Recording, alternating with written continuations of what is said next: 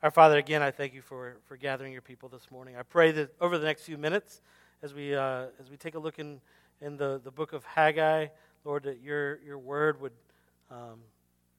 stir us, that your word would point us to Christ, that it would point us to know who you really are, that it would point us to know who we really are. Lord, that you would say what you once said to each one of us, that you'd open our ears to hear you, and that you would just make Jesus known in this place. We love you and praise you in Jesus' name. Amen. So it's just after Valentine's Day, about a week after, right? So that means we're like a month and a half, almost 2 months into the year 2020. And my thought is, like, how are those goals? How are those resolutions you made? How are they coming? You're doing good on those? In January for me, January was really good. Claire and I started out the year with a Whole30 diet. Anybody done the Whole30?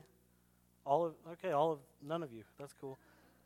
It's a little diet where you're eating just very few types of food. Kind of helps detox you a little bit or whatever. And honestly, it felt great, right? I felt great during the month of January. I was sick from all that junk that we ate over the holidays, and so going through a month of eating really well just felt good. I had more energy. Really loved it. February, not so good. Not as good, right? Which is really great. I kind of got tired of all the meal prep that's involved with Whole30, and it kind of just wore me out. And so now I find myself just being a little bit lazy and tired and eating things that I now know make me sick and that I don't want, but I eat them anyways because I'm lazy and tired. So February, not so good. Like, I have some pretty good days. I have some bad days with the goals. But what I'm realizing is that I'm starting to forget even how good I felt just a few weeks ago, right? I'm forgetting how good it felt to eat well. Maybe you can relate to that. I don't know. I know many people also at the beginning of the year make like a Bible reading plan, like a goal that they want to get through the Bible in the year. Maybe you started one of those Bible reading plans where it gets you through the entire Bible in a year. And if you've done that, it can be really life-giving as you read through the Scriptures. But also, I know that as you start those plans, there can be long days, there can be tough nights, and sometimes you skip a night, you skip a morning, right? And then, like, Genesis is really good, and Exodus has got some good stuff, but, I mean, everybody's read Genesis and Exodus like 24 times, and then you get to Leviticus and you fall asleep, and then Numbers, you're like, I've read one chapter, that's the same as all the rest of them, so you kind of maybe skip Numbers, and then after a while, it just kind of gets easier and easier to fall behind. And maybe by this time in the year, if you've done something like that, you found that you're just waiting for January to come again so you can start over, right? I think this is a struggle most of us have in common. Like, we want to do things that we know are the most important for us. We want to do the things that we know are most important for our overall health and even for the good of others. But we have a common problem, and that is that there are about 1 million other things that demand our attention and our affections and our time and our energy and our allegiances and our money. And also on top of that, we're very forgetful people. We're forgetful people, so our priorities, they get rearranged really easily. Like, our set priorities like easily drift and easily morph, and they get displaced by work or by school or by a relationship or by friendships or by other people's goals and other people's plans. And we kind of end up shelving the things that we know are most important for us. And then we kind of excuse it as just bad timing, right? But we're making these choices that ultimately will not lead us where we know we want to go. And we tend to drift and we tend to go along with the drift for quite some time. And if something doesn't like snap us out of it, we can easily find that life is just being drained from us, and that the things we want most and that are most important for us aren't even in like the queue anymore. So as we jump into the book of Haggai this morning, I think we're going to discover some good news that can help you and help me remember what is most important in life. And it'll help us to guard against the drift that can so easily steal our lives away. So I'm going to read this in Haggai 1 through 15. And you can read along on the screen, or if you have your Bible, you can read along with me. Haggai 1 through 15. In the second year of Darius the king, in the 6th month, On the first day of the month, the word of the Lord came by the hand of Haggai the prophet to Zerubbabel the son of Shealtiel, governor of Judah, and to Joshua the son of Jehozadak, the high priest. Thus says the Lord of hosts, these people say, the time has not yet come to rebuild the house of the Lord. Then the word of the Lord came by the hand of Haggai the prophet. Is it a time for you yourselves to dwell in your paneled houses while this house lies in ruin? Now therefore, thus says the Lord of hosts, consider your ways. You have sown much and harvested little. You eat, but you never have enough. You drink, but you never have your fill. You clothe yourselves, but no one is warm. And he who earns wages does so to put them in a bag with holes. Thus says the Lord of hosts, consider your ways. Go up to the hills and bring wood and build the house, that I may take pleasure in it, and that I may be glorified, says the Lord. You looked for much, and behold, it came to little. And when you brought it home, I blew it away. Why, declares the Lord of hosts?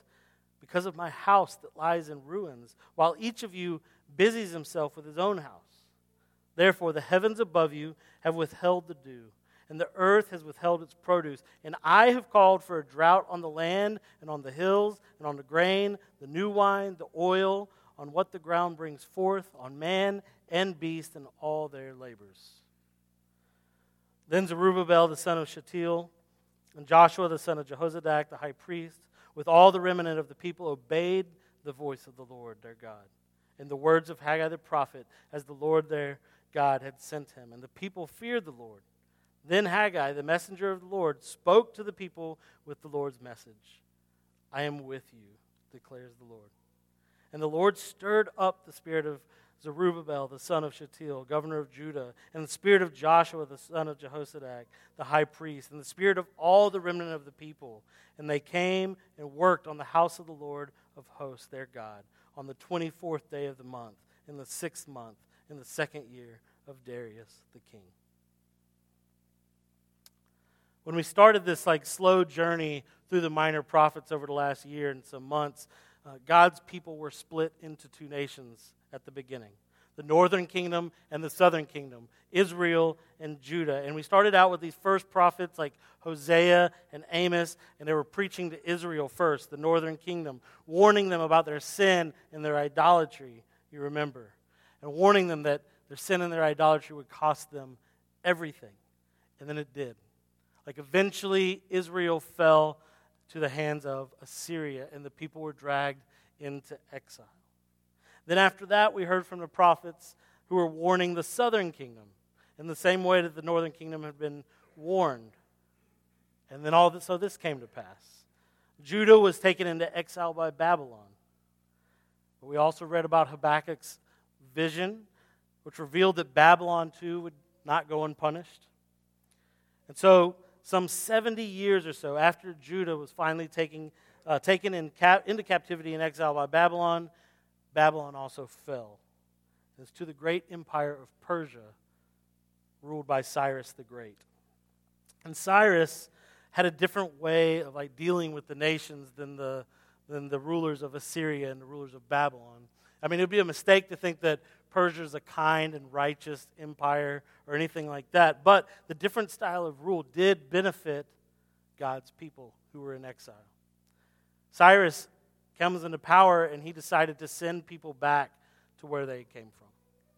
Right? Not just Judah, many people who had been taken, many nations who had been taken previously by Assyria and Babylon. Cyrus releases them and tells them to go back home and to rebuild their lives.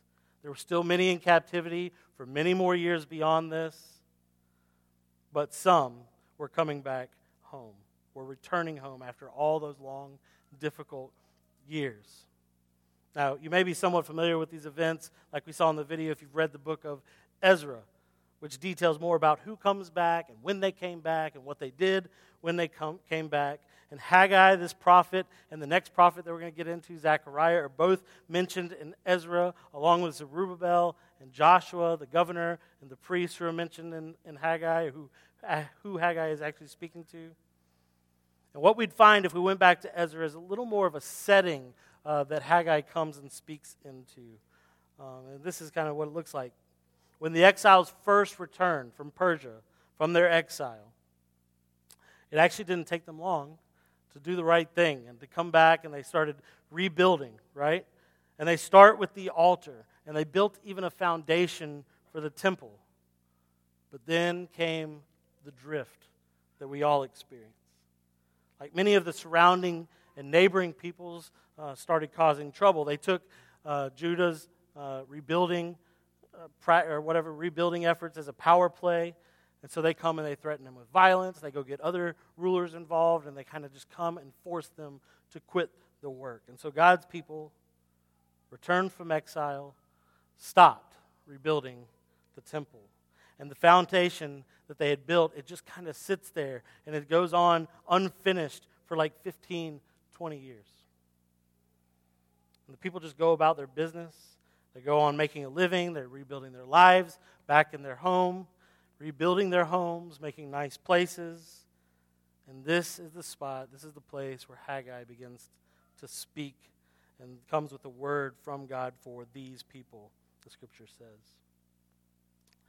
They haven't heard from a prophet in many, many decades, painful decades.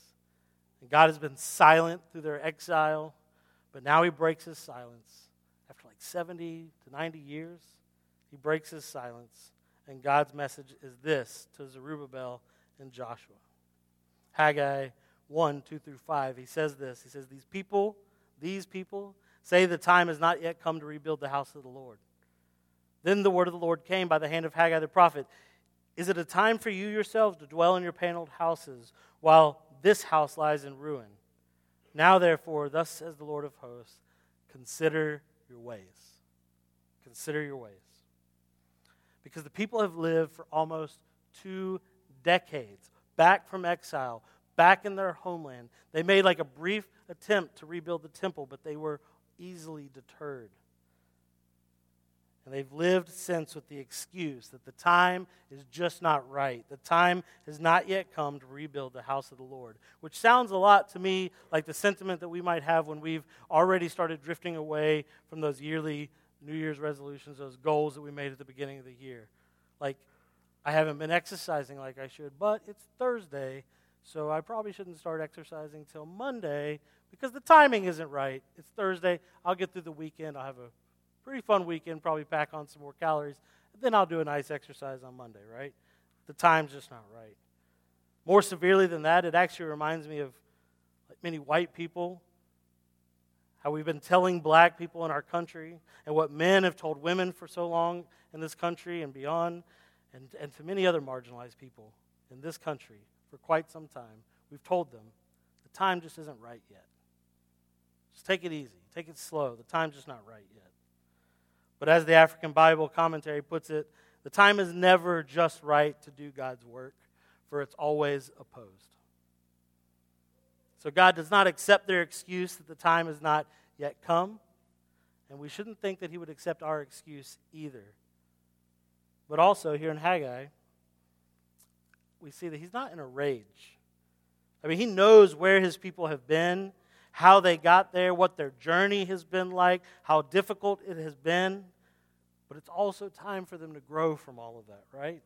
And I just see God is like so fatherly in this message that he brings from Haggai. He's so good. Like he comes and he gives in right measure and in right balance, tenderness, but also a stern word. And so God calls them to consider their ways in verse 5. And then he repeats it again in verse 7, saying, thus says the Lord of hosts, consider your ways. He says that to the governor and the priest. And twice in this passage he says this. And then, to help them along, he begins to lead them to consider the truth of who he is against the reality of who they really are. He starts in verse 6 by revealing who they are and the reality of their condition. And he says this in verse 6. You have sown much. You've harvested little. You eat, but you never have enough. You drink, but you never have your fill. You clothe yourselves, but no one is warm. And he who earns wages does so to put them in a bag with holes. In essence, I mean, isn't God saying this? You've waited for a long time. You've waited for the right time to build my house. But you've gone about your work on your own, working for your own pleasure and working for your own comfort. Yet as you've labored for your own comfort and your own pleasure, you do not reap enough from your harvest to satisfy your hunger. You don't have enough to drink. You can't even clothe yourself, and there's definitely not money to save. You've put years of work and effort in, but you're poor, and you're unable to do anything about it. You're unable to do anything about it. I've been reading Henry Nouwen's book, The Return of the Prodigal Son. So the parable of the prodigal son is kind of fresh in my mind as I've been studying Haggai. But this reminds me of the young son who took his inheritance that is from his father, and he left his family behind forever, right? And then he went away and he squandered everything that he took on a lavish and debaucherous lifestyle, only to find himself working like a lowly job, feeding pigs whose slop he wasn't able to afford to eat. And there, right there, where he's realizing his own poverty, the son remembers who his father is, right? That he's a man of means, with servants who live better lives than his in his current poverty. Do you remember that? Now look at Haggai 1:8. God says this. He says, "Go up to the hills and bring wood and build the house, that I may take pleasure in it and that I may be glorified," says the Lord. See, like the story of the prodigal son, this is what God does here in Haggai. He helps the people realize the reality that their own way has only left them impoverished and unsatisfied, like the lost son who couldn't afford to eat pig slop. Then he invites them in to remember their God. He invites them in to remember him, and he invites them in to another way, into his way. He says, consider your ways. Like, you've tried building your house. How about you try building mine? You've tried things your way, and look where it led. Come back to me. Align your priorities with my priorities, and you'll find the life you were created for. But God actually says more than that here. And this is where we start to really see the contrast develop between who they are and who God is. Look at Haggai 1:9-11. "You looked for much, and behold, it came to little.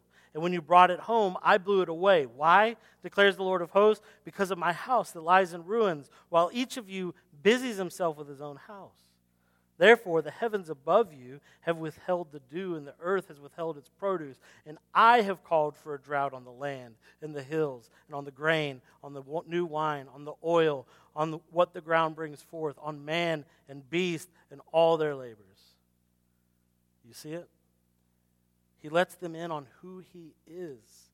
God is the creator. God is the sustainer. God is the maker. God is the giver. God is the taker. Everything and everyone depends on God. Rulers and their subjects alike depend on God.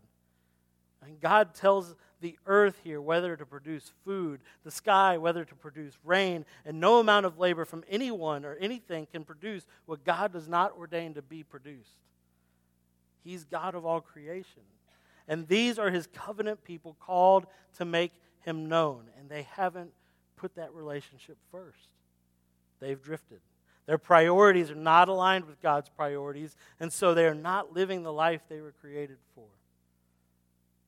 God's people are so far removed from their first love that they've really started to forget what it was even like. They've forgotten what the temple was even about. It's not just a place, it's not just a building, it's not just some good idea. It was the place where God agreed to dwell among them.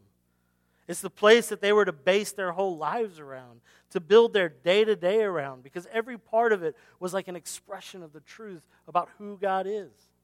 And it made him known every day to all the people and to the nations. So see, when their daily rhythms as people were built around the temple, they were built around God's life-giving presence. Without the temple, they aren't rooted in the reality of his presence. They aren't reaping the life promised, and they aren't living into their covenant purpose of making him known in all the earth. Their priorities are not aligned with God's priorities, but God, through the prophet Haggai, is graciously calling his people back to him and showing them the way home. Do you know the rest of the story that Jesus told about the prodigal son? I mentioned the son took his inheritance, he went away, he spent it all in debauchery and a lavish lifestyle, and then he found himself very poor. And now the impoverished son catches a glimpse in his memory of who his father is. And that's when he realizes that being in his father's presence, even as the lowliest servant position, is far better than where he is at that moment. So he decides to return home and to seek to be a servant in his father's house. However, he had no idea what he was in for. Because when he returns home, the father sees him coming from a long way off, and he takes off running towards him. And the father doesn't see him as unworthy or shameful or merely a servant. He sees his son, who he dearly loves. And he runs to him, and he embraces him fully, and he clothes him in a robe. He puts a family ring back on his finger, and he throws a party in his honor. That's what God does. That's what God does. And I want you to see how he does that in a similar way here in Haggai. Look at Haggai 1, 12 through 14. Then Zerubbabel, the son of Shealtiel, and Joshua, the son of Jehozadak, the high priest, with all the remnant of the people, obeyed the voice of the Lord their God, and the words of Haggai the prophet, as the Lord their God had sent him. And the people feared the Lord. Then Haggai, the messenger of the Lord, spoke to the people with the Lord's message. I am with you, declares the Lord. I am with you, declares the Lord. See, God leads Zerubbabel and Joshua, these leaders that Haggai's been speaking to thus far. He leads them to remember him and to remember who he is and what he does and who they really are and what their situation really is. And they, like the lost son, decide to turn and lead the remnant of God's people back to God, and they obey his voice, the scripture says. Maybe they think, our way really isn't working. We really are poor. We really are impoverished. We really can't make the ground produce anything. Maybe they think, we got to give this a shot. I don't know. And so they decide to return to God, and they decide to try his way. But whatever they thought, I think that God exceeds their expectations. Like the lost son's father exceeds that of his returning son. Because when God speaks through Haggai to all the people for the first time, this is what he says. I am with you. I am with you. This is God embracing them upon their return. This is a statement of God enfolding them in his loving arms, saying, I'm present. Welcome back. Welcome back to me. And this is the word, I am with you, is the word that the temple, where they will build their lives around him once again, is rebuilt upon. That God is with them. This is God. This is what he does. This is his heart to be with us and for us to be with him. For his pleasure, for his glory in and through us. And Jesus has ultimately proven how all that is true. You remember when Jesus, who is God in the flesh, stepped from heaven into earth and was born into this world? He was named, according to Matthew 1:23, Emmanuel. God is with us. And then later on in his life, Jesus sees the temple and he begins to lament for Jerusalem because, again, they've drifted. They've misaligned their priorities with God's priorities. And he laments that they again didn't recognize that none of it was ever about a building, but about God's presence with them. And they were missing God in the flesh, walking among them. And so Jesus laments. Listen, here's the good news for us. Jesus came, and Jesus died, and Jesus rose again, and Jesus ascended to the right hand of the Father, and he has granted us an even greater gift. The presence of God's Spirit within us. God is with us in the Spirit that is filling us up as his people. Jesus is the better temple. He's the image of the invisible God, the Scripture says. He's the exact imprint of his nature, says the writer of Hebrews. And by the blood of Jesus, he has made us holy. He has made us pure once again so that his Spirit can dwell within us. So that we can actually live the way we were created to live. We can actually make him known in all things. Jesus has made us clean so that we can abide in him as he is in us. This is how John says it in John chapter 15, 3 through 5. He says, already you are clean because of the word that I have spoken to you. Abide in me, and I in you. As the branch cannot bear fruit by itself unless it abides in the vine, neither can you unless you abide in me.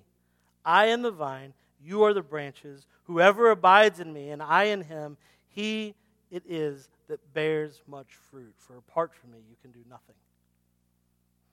And so this is the question for us today, just as I think it was for the remnant of Jerusalem in Haggai's day. Have you considered your ways? Have you considered your ways? Does the fruit that you are bearing reveal that your priorities are aligned or misaligned with God's priorities? Are you living the life you were created for, or have you drifted from it? Do you need to be awakened to the reality of your utter dependence on God and your utter spiritual poverty without him? Do you know that God is for you, that he is with you, and that he is calling you to build your whole life around him for his glory and for his pleasure and for your good and for your joy and for your satisfaction? Do you know that God's heart is for you to be with him as he is with you? And the invitation for us today is to consider your ways. Consider your ways and align your priorities with God's priorities. Find the life you were created for.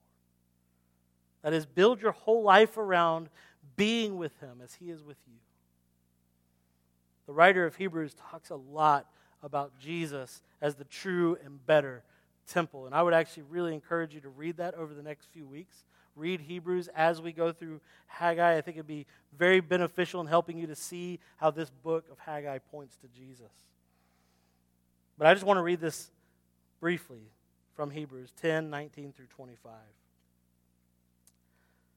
It says, therefore, brothers, since we have confidence to enter the holy places by the blood of Jesus, by the new and living way that he opened for us through the curtain, that is, through his flesh, and since we have a great priest over the house of God, let us draw near with a true heart and full assurance of faith, with our hearts sprinkled clean from an evil conscience and our bodies washed with pure water. Let us hold fast the confession of our hope without wavering, for he who promised is faithful. And let us consider how to stir up one another to love and good works, not neglecting to meet together, as is the habit of some, but encouraging one another, and all the more as you see the day drawing near. There's a whole lot there, but I really want us to hear that one invitation. Let us draw near with a true heart in full assurance of faith. Let us turn in faithful obedience from our ways into the presence of God who dwells with us. Long ago, I worked in the residential construction industry, and the company I worked for recognized this tendency for us to drift from our goals, to drift from our priorities. They probably read Stephen Covey's Seven Habits of Highly Effective People or some other book of that nature. But in that world that I was in, drift from our goals and priorities meant lost dollars for the company, right? So we got really clear about what we called WIGs. Those are wildly important goals. And we found ways to measure how we were progressing towards our WIGs on the day-to-day, right? So one WIG for my department was to have new homeowners report 0 items when they first bought their house. Like basically do a walk through the house, 0 items should come up during that walkthrough, and then a year from then when they would turn us a list in for their warranty items, 0 items should be on that list as well. To give you some perspective, we were probably averaging like 60 items and it's on each list, right? So that was a crazy goal, but it was a wildly important goal. And so it was so wildly important that our bonuses got built around that goal. And so every time that we got a walkthrough report or a warranty report with an item on it, we were reminded of the priority because it affected our pockets, right? And we got very proactive about eliminating those problems on future builds.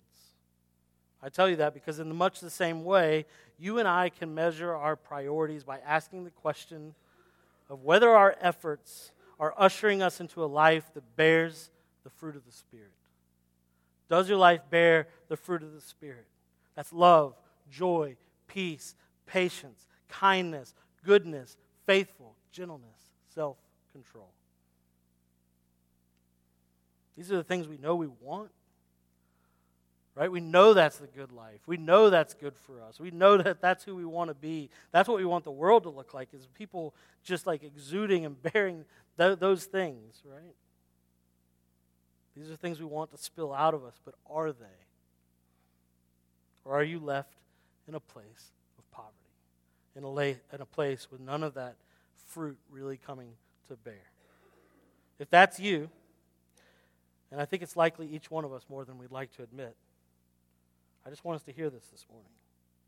You can measure where you're at, where your priorities are at, by taking a look at those things and seeing if they exist or if they don't exist and where they're at. But I want you to hear this. God is with you. Abide in Him. Draw near to Him. Like if you find, when you look at that measurement, if you look at those fruit and you find that you're drifting, wake up. Like snap out of it and return to Him. Build your whole life around knowing Him by seeking Jesus and His kingdom first. There's no better time than the present. You don't have to build a temple. Just build rhythms that allow you to abide in Him in the day-to-day, that allow you to be with Him as He's with you. I just want you to hear this, beloved children of God. God is with you. He is for you. And He is the one in which everything your heart truly desires is found. May we consider our ways then and turn to Him to be with Him as He is with us. We're going to move into a time of response, to reflect, and to even begin to ask those questions and consider our ways and just consider the Lord is present with us. And He wants nothing more than for us just to turn in and to be with Him as He is with us. As we reflect and as we go through this time of worship, the band will come and lead us through that. They'll come, and you can come after, and we'll take communion as we do each Sunday, and you can come down these side aisles. You take bread, you dip it in the wine or the juice.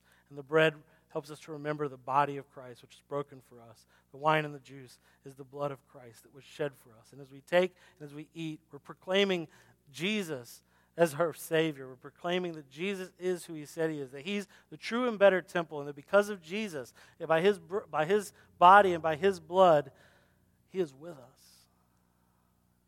We're proclaiming that and we're remembering it together, reminding one another, because we are a forgetful people. This is meant to help us all snap out of it and draw back into God who is present with us. So if you're a Christian, whether you're a member at Redemption Church or not, you can come and take with us and make that proclamation together and remind one another and encourage one another to remember Jesus Christ this morning. Also during this time, there's a place for your offerings and tithes to go in a basket back there. There's instructions on how to give electronically if you need to do that as well. And like I said, the band will lead us through all this, and that they'll lead us back into worship through singing. And if you want to pray with somebody, you can come grab me. You can grab somebody else around you. You can pray. You can sit where you are and pray. You can stand and let's worship our God together also. I'm going to pray for us, and we're going to move into that. Oh, God, you are so good to us. You are such a good Father. We drift. We start getting our perspectives like hijacked by the enemy. We forget who you really are. We forget who we really are. We become blind to the reality of our own situation.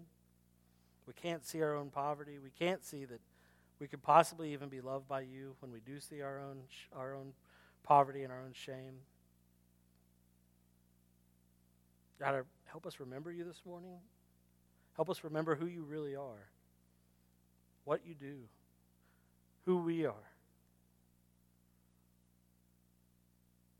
God, help us to return to you so that we'll see that like everything we ever expected is not even close. You're so much better than we could ever imagine. You quench thirst that we didn't even know we had.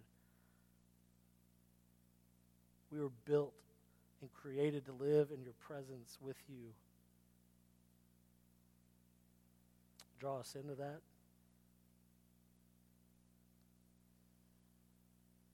Lord, I pray that we would be a church that is being built up into the temple of God, that we are a place where God dwells. We're a place where Jesus Christ dwells and is made known in and through this people. So help us to consider our ways. Are we building a life around you, around being with you? And draw us into obedience. Because we know your love. We know your steadfast love and your faithfulness. In Jesus' name, amen.